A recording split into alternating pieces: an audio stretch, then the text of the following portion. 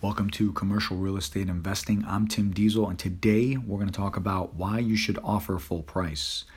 As always, you can check us out online, www.dieselcommercial.com. And if you have any questions about your properties, you want to reach out to us for any reason, let us know. We'll be glad to take care of you. Now, this podcast is mostly geared towards apartment investors. So if you're buying a 3-bedroom, 2-bath home, this strategy doesn't apply the same way. As always, I want to break this down enough so it makes sense in the least amount of time possible. So, in commercial real estate, you're usually buying an investment for cash flow. That's the purpose. So, if you're buying vacant buildings or land, this also won't apply the same way. So the question is, what are you buying? It kind of depends, right? Don't just go willy-nilly, start using the strategy. Figure out what you're buying first. Now, if you're buying an apartment building, this is a no-brainer. You offer full price or as close to full price, and I'll expand on that in a minute. If you're buying a retail building, office building, maybe a warehouse, usually you can't get the entire lease until you're in a contract. So it's very difficult to make a full price offer because you don't have everything you need. Apartment, you can get the rent roll and a trailing 12 without too much trouble. So that's why this strategy is more effective on apartments. That's the main reason. You can't get all the information. So let's start with apartments first. If you see a property listed and the seller is asking for $1 million, let's say, and you know after doing all your calculations, the property is only worth maybe $900. Don't spend too much time negotiating up front, especially in today's market. We're in the beginning of 2019. Apartments, depending on what area of the country you're in, I'm in Florida, so apartments over here, it's hot, but it's to the point where it's just not as realistic anymore. So they're just way too hot right now, which is why I personally think they are in a bubble. And I recorded a YouTube video about it, and I'll have it up later this week, and I'll break it down even further. But a couple reasons for not negotiating up front is you haven't done your inspection yet. You don't know what's really going on. How in the world can you negotiate for repairs and credits?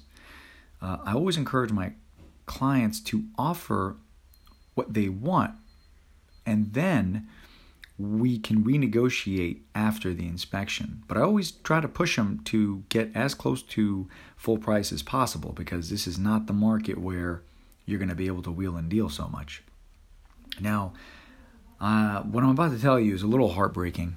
A lot of brokers are going to give me a hard time for this, of course. When you do this, a lot of brokers will call this retrading, which is absolute BS, and I've talked about that before. This term became popular all of a sudden, and I'm hearing it a lot more. Now, here's another secret for you. I have never in my entire career made an offer on an apartment building where the seller didn't misrepresent something in some way. Guys, it's the way this business is. I'm sorry to break it to you if you're new. After the inspection, there is either maintenance that's deferred, the financials aren't adding up, there's something. It's very rare you're going to have everything in line. So, when I advise clients to offer full price based on the marketing representation the seller's broker has listed, that's fairly sound. After we get the inspection, we have a counteroffer. So the inspection has been done, we have a counteroffer. I don't care how upset the seller and his broker are. I tell them, hey, you stated we're going to get a 7.5 cap on this thing.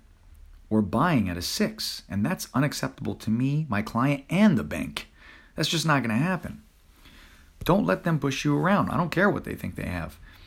And if you're going to overpay, that's your thing. Before you start screaming out retrader, let's call this asset what it is. It's overpriced. They reduce the price or you move on. Don't overpay. I'm seeing way too much of this right now. I don't make shows that are doom and gloom.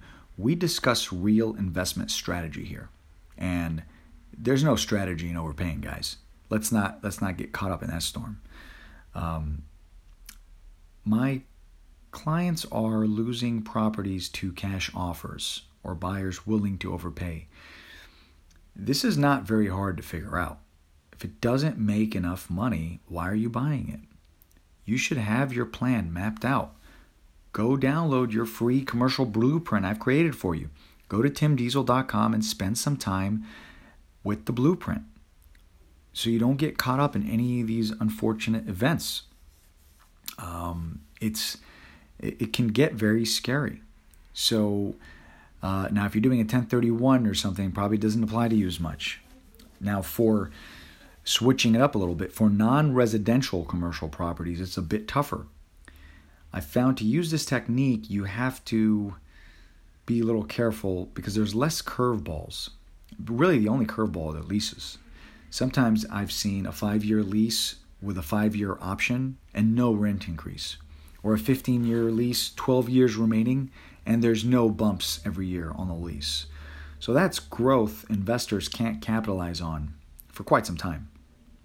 Now, the beauty of retail tenants is they're responsible for all their own space. So other than the roof, the parking lot, maybe AC, you can usually tell what you're walking into. Now, office buildings I've found typically don't run as long. The leases aren't as long. And they're just not as long as retail for all kinds of reasons, right? The owners are more responsible. They will, you can negotiate after inspection, but most of the time there isn't a whole lot going on. Warehouse storage units. Well, also, let me add here, if it's only one tenant and it's an absolute net lease, it's a different case altogether, right? Maybe it's a national tenant with a triple net lease. So negotiation strategy is going to be just completely different there either. So just be careful what you're walking into. You can always ask me questions. I'm on most of everything at Tim J. Diesel. I hope you appreciate this. Thank you guys, and I appreciate you listening. Take care.